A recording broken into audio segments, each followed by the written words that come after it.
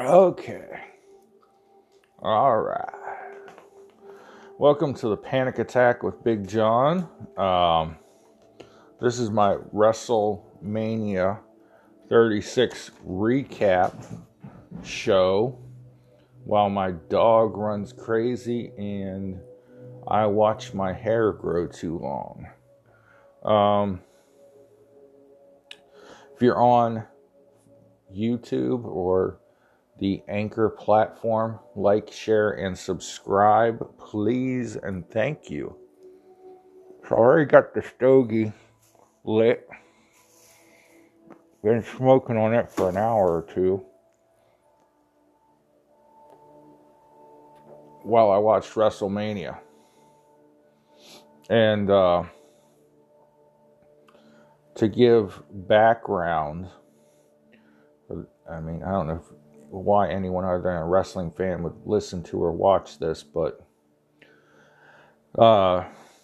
if you didn't know, this year's WrestleMania is under the cloud of the worldwide pandemic, and the city of Tampa, where this was supposed to take place in a football stadium with 70,000 fans, shut down everything, all public events.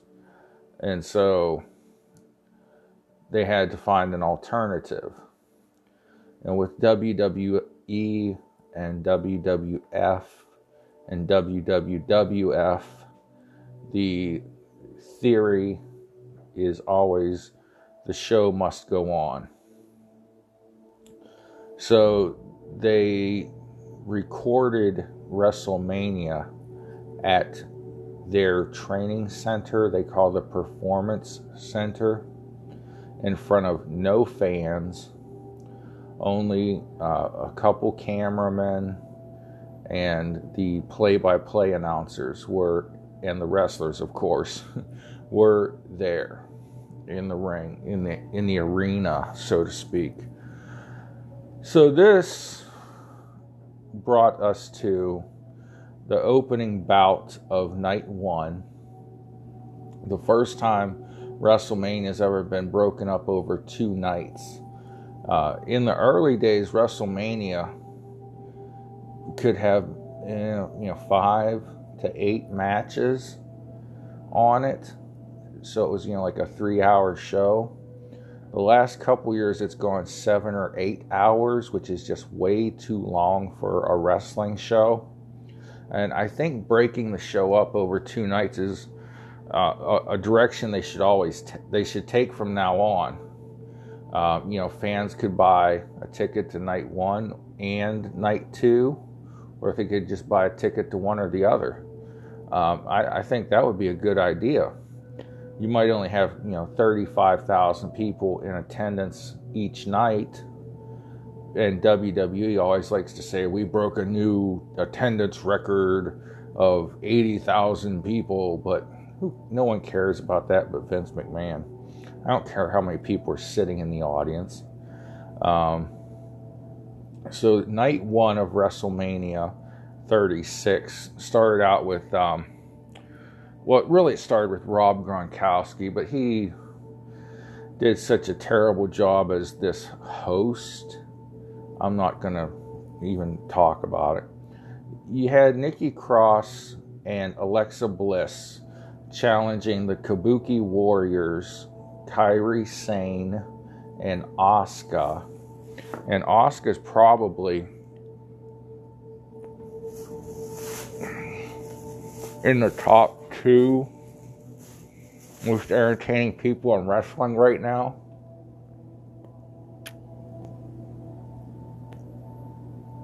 She just goes out there and has fun. Now, in her matches, she's very serious, but coming up to the ring and leading up to matches, she torments her opponents and dances, all kind of silly stuff, and she's just very entertaining to watch. Kairi Sane is a high flyer, very, very gifted athlete. as are Alexa Bliss and Nikki Cross. Alexa Bliss's Twisted Bliss move off the top rope, where she jumps and does a kind of 360 spin around in midair, is phenomenal. And it's very underrated athletically because of her looks, frankly. But I put, let's see, I just wrote for the women's tag team titles. It was a good match. It was just a solid wrestling match between four skilled competitors. The moves that I remember the most are Nikki Cross had Asuka pinned, and Kairi Sane came off the top rope with her signature elbow drop to break up the pin. And then, of course, the aforementioned Twisted Bliss move of Alexa Bliss. But it was just an all-around good wrestling match. I give it 87.5 stars on the Dave Meltzer star scale. The next match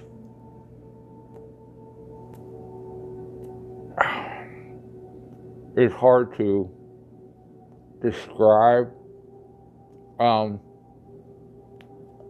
Overall, I mean, it was a good match. There was kind of a little build up to it, where a few weeks ago, Elias, the WWE's singing, guitar playing fellow, was attacked maliciously by King Baron Corbin. Baron, if you don't know, is the reigning king of the ring, and because of that, he has to come out in like a fake fur shawl and a kind of medieval black king crown. Kind of cool. Just, I don't care for Baron Corbin. Baron Corbin loses to Elias in a good wrestling match. I give it 3 stars. The next match that was worthy of note, it's the third match on the card. So Nikki and Alexis versus Kairi and Asuka, 87.5 stars. Shayna Baszler versus Becky Lynch. Starts out with Becky pulling up to the arena in her customized semi-truck, and it was cute. It's a WrestleMania entrance for a world champion. They usually get big entrances at WrestleMania, but because of the size of this venue being small, she couldn't drive it out to the ring, like I guess was the initial plan. She just drove into the parking lot and got out with her championship belt on and walked into the building. This one, I noted that it was a good thing to have an empty arena because you could hear the punches landing. The two women started out with a flurry of body shots to one another, and you could hear the impact of the punches. Now, it helped that Becky wears, I don't know what it's made of. It's not leather. It's like a pleather, fake leather, plastic leather, kind of full shirt almost. And she needs to find some more flattering ring attire. She's self-conscious, but she needs to, go with something a little more flattering, I think. But you could hear, Shayna's fist hitting Nikki's or Becky's plastic shirt. I guess it's plastic. I don't know. Patent leather, maybe. I don't know. Cheap leather. But you could hear the fist popping. And then there was a spot where Shayna picks Nikki up by the legs while they're outside the ring, and she smashes Becky. Too many women with Y's at the end of their name, or Y sounds. She throws Becky up against the announce table, and you can hear Becky hitting the announce table. If this was at a spectator-filled venue, and an outdoor venue at that, you wouldn't be able to hear that impact as loud as you did in the enclosed small arena with no crowd. Now, I always like to hear the crowd reaction, but at WrestleManias, it's hard to hear the crowd pop because for the last several years, they've been at outdoor arenas, so the crowd noise goes out into the air. It's not held in by a roof. I also noted during this match that I miss good old JR, Jim Ross, the former voice of the WWE, because these announcers are just going along with what Vince McMahon is yelling into their headsets, and that is hard. Very hard to do when you're trying to talk and call play-by-play and someone's yelling in your ear what to say. Jim Ross never went to a pre-match meeting, he says. He always did it on the fly so that his reactions to the wrestling moves would be genuine and realistic. They have a little monitor in front of them, the announcers do. And, he said his life during the wrestling matches was all contained within that 6-inch monitor. Specifically, one time I heard him say this about the night that Owen Hart died. When Owen fell from the ceiling, they were rolling tape, however they say it.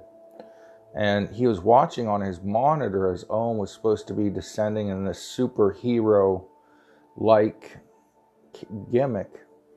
And then he was watching on his monitor and he just saw Owen flash through the screen. And that's when he knew something went wrong.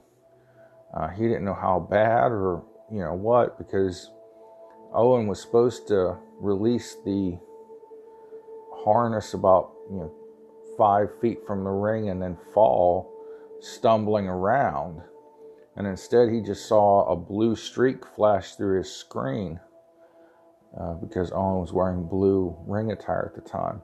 But Jim Ross always said that his life during a wrestling match happened in that 6-inch world, and he wanted to be able to react to the matches and not know what was going to happen. And these announcers were just very bland and boring and didn't give much to the story at all. Now, moving on to the next match, we had Daniel Bryan versus Sami Zayn. Sami Zayn is the first Syrian-Canadian Intercontinental Champion. I say that because he's of Syrian descent and he lived in Canada. That's not an official title. But he is the Intercontinental Champion, which has always been one of the workhorse belts of the wrestling. It's always been the upper mid-card, the next in line to be world champion. And a lot of times, especially when Hulk was champion, his matches were like 5-10 minutes at the most, 10 minutes max. But the Intercontinental Champion, let's say Macho Man Savage or Ricky Steamboat, Greg the Hammer Valentine, their matches would be 20 or 30 minutes. When Bret Hart was Intercontinental Champion, you knew you were going to see a 30 or 40 minute Intercontinental Championship match, and it was going to be a classic. One of the best, maybe the best technical wrestling match ever at WrestleMania was WrestleMania 3, Ricky Steamboat versus Macho Man Savage for the Intercontinental Championship. So anyways, back to Sami Zayn, Intercontinental Champion, defending against Daniel Bryan, or sometimes called Bryan Danielson, the American Dragon, or Daniel Bryan in the WWE. I'm confusing myself, so I'm probably confusing you. Sorry. Bryan, the thing I like about Daniel Bryan is he's willing to put over or help people like Drew Gulak get over. And at first it was Drew Gulak was going to teach Daniel Bryan all the flaws in his wrestling match. And this has evolved into a partnership between Daniel Bryan and Drew Gulak. For most of the match, Sami Zayn did the old school heel gimmick where he just ran from Daniel Bryan. And it was kind of cute. Oh, wait a minute. I totally skipped the ending to the Shayna Baszler-Becky Lynch match. So the highlights of Shayna and Becky, aside from Shayna smashing Becky up against the announce table, Becky went for a disarm her, which is an arm bar, but she had Shayna's arm like draped across the top rope, which of course you can't submit your opponent that way. And then, okay, so this wrestling hold has gone from when I was a kid, it was called the sleeper hold. This is Shayna Baszler's finishing hold. It used to be called the sleeper hold. Then it was rear naked choke, like they call it in mixed martial arts. Now it's called the Kokita clutch. It's all the same move, but with 3 different names to suit the WWE's need. Shayna Baszler put several times in the match, put the sleeper hold on Becky Lynch. Becky got out of it. The final time Becky was in the sleeper hold, she was going down on the mat and she managed to flip herself over backwards to where she was on top of Shayna Baszler's shoulders, and she pinned Shayna for the 1, 2, 3. Pretty good match. I give both women credit. You know, they fought inside and outside the ring. They started out with a flurry of punches to one another's midsections, just both ladies, fists flying at first. And then, you know, Shayna went to a series of leg kicks, mixed martial arts style, where, you know, in the octagon you'll see, you know, fighters kicking each other in the leg to wear the opponent down. You know, take out the legs or the body and the head will fall, right? And then it ended with Becky reversing the sleeper hold into a pin. Now, jumping back to Sami Zayn and Daniel Bryan for the Intercontinental title, you had a lot of Daniel Bryan chasing Sami Zayn, who was doing the coward gimmick and running a lot. Good match. One thing I like about the empty arena is you can hear the wrestlers talking shit to each other. And it was pretty cool. At one point in the match, Sammy's begging for mercy, so to speak. He's not quitting or tapping out or saying, I give. That used to be how submissions in wrestling worked. It wasn't this tap out stuff. It was, I give. The referee would get up in the guy's face and say, do you give up? Do you give up? And he would say, I give. But Sammy wasn't doing that, but he broke down crying a couple times while Daniel Bryan was beating him up. So that was funny. That was entertaining. I gave that match 5 stars because it was entertaining. It entertained me. Becky and Shayna, I give 97.3 stars because they're broads, and I like women's wrestling. I respect women athletes. I do. So moving on to the next one. This match had some problems. I heard a few days ago that Mike the Miz Mizanin came into the Performance Center with a fever. And so he was instantly sent out. Like, as all these wrestlers were coming in to perform their matches, they had to get their temperature taken and checked. They didn't get a coronavirus test, but they had to get their temperature taken at least and checked for any signs of virus, so they didn't spread it to the rest of the wrestlers. So the Miz could not wrestle. This put a predicament. So they turned this into a ladder match for the SmackDown Tag Team titles, which is good. You had the Uso brothers versus the New Day versus Miz and Morrison. Since Miz couldn't be in the match, they shortened everything. So Kofi Kingston represented the New Day. John Morrison represented the Miz and Morrison. And Jimmy Uso represented the Uso brothers. And there were ladders and high spots galore. The bad thing about this, though, is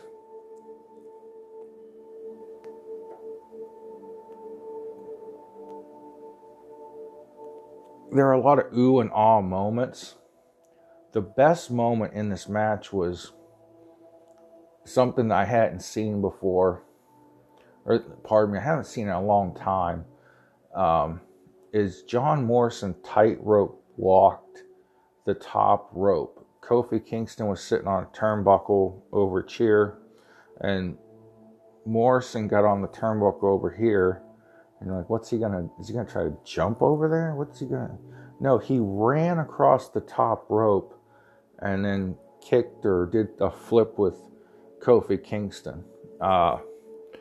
It was amazing because I didn't think anybody could do that. You know, The Undertaker used to walk the top rope while he was holding on to his opponent's arm. And I had seen The Undertaker walk the ropes without holding on to anybody, which is, for a man almost 7 feet tall, is phenomenal. That's why he's called the Phenom. But I had been a long time since I'd seen anybody tightrope walk the top rope. I think the last time was a Japanese wrestler at SummerSlam 1995, maybe.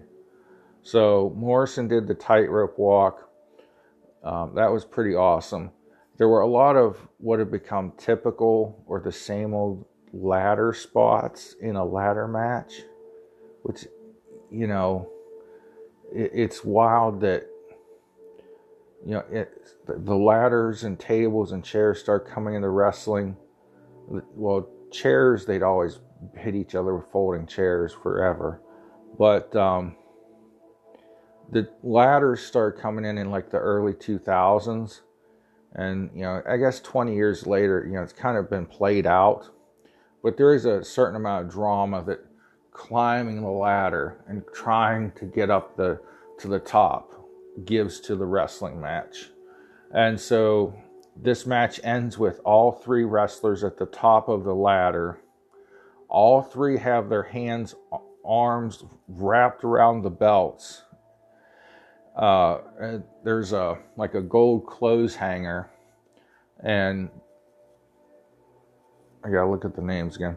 Jimmy Uso and Kofi Kingston are holding on to the hanger, and John Morrison just happens to be holding on to the belts. So the hanger is taken off the hook by all 3 men. And usually whoever takes the hanger off the hook that's above the ring is the winner, or whoever pulls the belts off the hanger. In this case, you have Kofi and Jimmy knock John Morrison off the ladder. He falls onto a second ladder that's between the ring ropes and the bottom of the ladder that they're all standing on. And at the end, Morrison is holding on to the belts. So here's two guys holding on to the hanger, looking at each other and looking down at Morrison. And then everyone's looking at the referee to see who is the winner, because they all three had, possession of the belts kind of simultaneously. But it was determined by the ref, or whoever, was determined by the ref that because John Morrison had the belts in his arms as he fell, that his team was the winning team. So Miz and Morrison retained the SmackDown Tag Team titles. So then you go to a grudge match between Seth Rollins and Kevin Owens.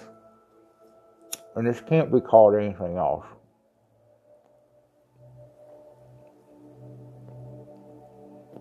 Light must throw you back up a little bit.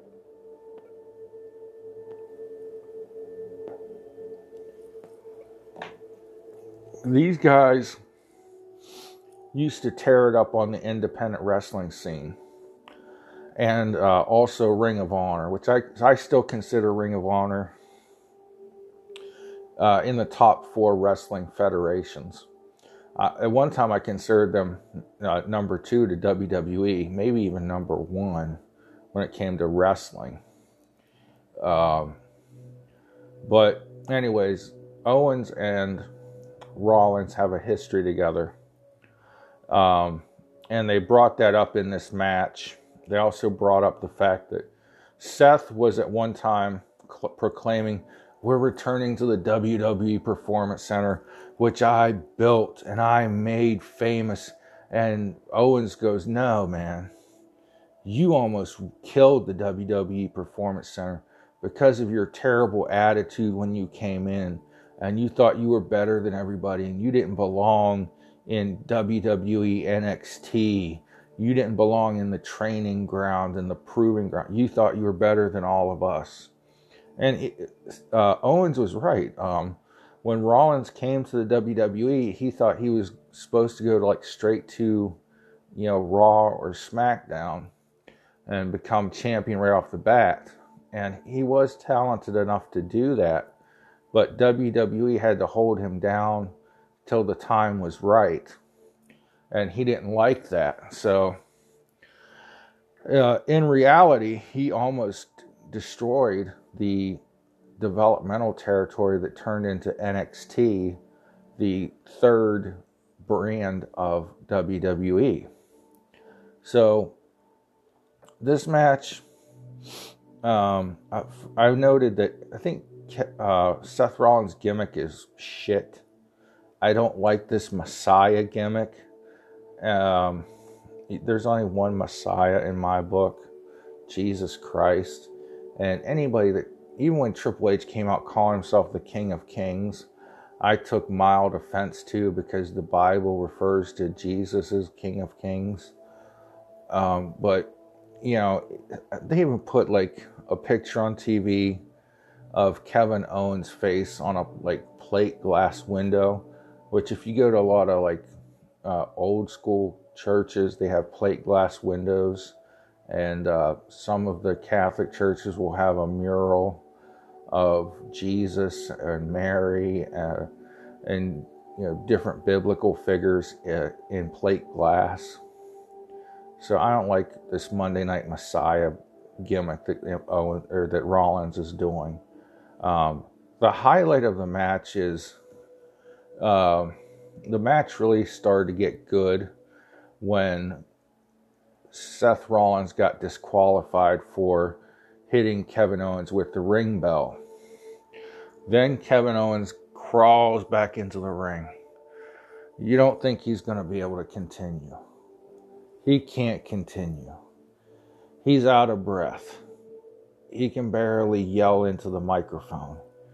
And he says, Seth Rollins, get back here. You think it's going to be that easy. It's not going to be that easy. No disqualifications from now on. Come on, get back down here. And so Seth returns to the ring, ready to just kill Kevin Owens and end his career. And then he's beating on Kevin Owens outside the ring. And this is where, the no crowd aspect of this WrestleMania makes it special. You can hear every hit. You can hear Owens scream in pain. You can hear Seth Rollins yelling at the referee, shut up, it's no disqualification. It's no disqualification from now on. He said no disqualification. I can do whatever I want. It's no disqualification. And the ref is like, come on, get it in the ring. Finish it in the ring. And then when Seth Rollins is arguing with the referee, Owens makes his comeback. They have the big WrestleMania logo that should have been hanging atop the Tampa Bay Buccaneers Stadium. And Seth Rollins has already cleared the announce tables that he's going to slam Kevin Owens through. And instead, Owens hits Rollins with the ring bell time and time again. And you hear the ring bell dinging as he's hitting Seth Rollins. And Rollins falls onto the table. Owens disappears backstage. And next he appears atop the WrestleMania logo. And he dives off the WrestleMania logo, putting his elbow through Seth Rollins' chest and putting both men through the announce table. And you can hear their moans and their screams of pain. And Owens limps back to his feet, gets Seth Rollins back in the ring. Rollins is staggered. Owens rears back and kicks him in the stomach, hits him with the Stone Cold Stunner for the 1, 2, 3. And Kevin Owens wins. Good match. I probably did a better did better at calling a play-by-play on that match than the announcers did. And I'm sitting here in front of a computer at 11 o'clock at night. Okay? So, we have Owens beating Rollins in a 4.5-star match. Good match. It picked up and got good after the no disqualification by Kevin Owens came about. When Kevin Owens declared it no disqualifications, get back here, Rollins. Next you had Braun Strowman versus Bill Goldberg. This was originally slated to be Roman Reigns versus Goldberg. Because Roman Reigns has ongoing leukemia, which is in remission, but it's a kind of leukemia that's always in your system. And therefore he's got a weak immune system. He had to pull out of this match. So last night on SmackDown, well, Friday night on SmackDown, depending on when you're watching this or listening to this, they put Braun Strowman into the match. Very short match, less than 5 minutes. At first, I was nervous because Goldberg came out spearing Braun Strowman, and Braun Strowman gets back up from the spear. So Goldberg spears him again because Goldberg only has one wrestling move. And then Goldberg spears him a third time. And then I'm still on the last match. Braun Strowman takes control of the match. He power body slams Bill Goldberg 3 times. And the third time is the charm. And the winner and new Universal Heavyweight Champion, Braun Strowman. Alright, pretty cool. So So I'm glad they got that belt off of Goldberg. He's not a full-time wrestler. He took it from the Fiend Bray Wyatt, which I don't like, but a lot of people point out to me the Fiend gimmick is kind of starting to run its course already, because they gave us so much so fast and they went with what the fans wanted. I think there were two options to go with the Fiend character, and they blew it at Hell in a Cell when the referee stopped the match for excessive violence. And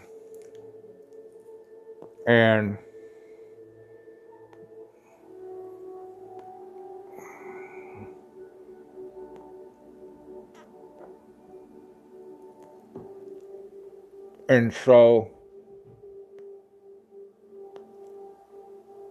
you need to either have the Fiend tear through the roster for a year, let him beat John Cena at this WrestleMania as the Universal Champion, and then maybe put him in a title versus retirement match at next WrestleMania versus The Undertaker, and have him the Fiend just tear through the roster for over a year. Instead, that didn't happen. Tomorrow night, the Fiend wrestles John Cena, which will be a good match. The last fight of the night was the Boneyard match. AJ Styles versus the Dead Man. Not really. So the Boneyard turns out to be a cemetery, which maybe that's an old school name for cemeteries. I don't know. And the Undertaker, well, the show, because this was like a movie scene, starts out with a hearse entering a cemetery. And you assume it's the Undertaker in the hearse. I just gave it away. And the Druids, or two guys in hoods, come out, hoods and robes, get out of the front of the hearse. They take a coffin out of the back, and you think the coffin is going to be the Undertaker. And instead it's AJ Styles in there. And so AJ's looking for the Undertaker. Where are you? Where are you, Undertaker? Come on. I already dug you a grave. And they show the grave made for the Undertaker. And in the background there's a John Deere tractor all filled up with a front end loader filled with dirt. Here comes the Undertaker on his motorcycle. He's the American badass again. Here comes the American badass, the Undertaker. And so they fight and they fight and they fight. And then the Taker throws AJ into the grave, and you think it's done. But no. There are Gallows and Anderson to help AJ out. And not only that, they brought the Druids with them. And the walls of a barn fall down. And out come the Druids. And the Undertaker beats the Druids up one by one. Well, then Gallows and Anderson attack the Undertaker when he's not looking. Now the dead man is in the grave. And AJ Styles starts the tractor up, and he's getting ready to dump the dirt on the dead man, when suddenly floodlights come on behind AJ Styles. What's going on? And then out of nowhere, the Undertaker is standing behind AJ Styles. And so Taker proceeds to beat AJ some more. And he's beating on AJ. And they're on top of the barn and they're fighting. And Gallows and Anderson get on top of the barn. And Undertaker throws Gallows off. Then he tombstone pile drivers Carl Anderson. Now it's only AJ Styles left. So he throws AJ off the top of the barn. They get back down to the ground. Taker's beating AJ's life out of him. AJ's begging, please don't bury me. Please don't bury me. Undertaker gives him a hug and says, no, boy. You've been brave. No other man has ever fought me like this. You've been brave. You don't think I'll really bury you, do you? And then Taker starts to walk away. And then he turns back to AJ and kicks him into the grave. And he gets on the tractor and he starts it up. And he fills the grave with dirt. And as the dead man walks away, they pan back to the grave and you see AJ Styles' hands sticking up through the dirt. And then Taker gets on his badass motorcycle and rides off into the darkness. The end of WrestleMania 36, Night 1. Very, the show's more entertaining with me fighting with my dog because she won't leave me alone, and me doing commentary. But overall, I think it was an entertaining show. I think the fans not being there was a plus. I think it added to the match. It gave a different dimension. You could hear the wrestlers talking trash to one another. You could hear the impact of punches, slams, crashes through tables. Much clearer, obviously, than you would if there were a crowd, and much clearer than if it were in an open air arena. So I give it, a thumbs up. It was just there, and WWE was doing us a service to give us this show during what's a difficult time in America and in the world. They're also giving us 3 months free of WWE Network, so that's very cool of them also. So with that, I'm going to end this broadcast. I'm going to join a friend of mine on his podcast. And thank you. Pray for one another, and God bless.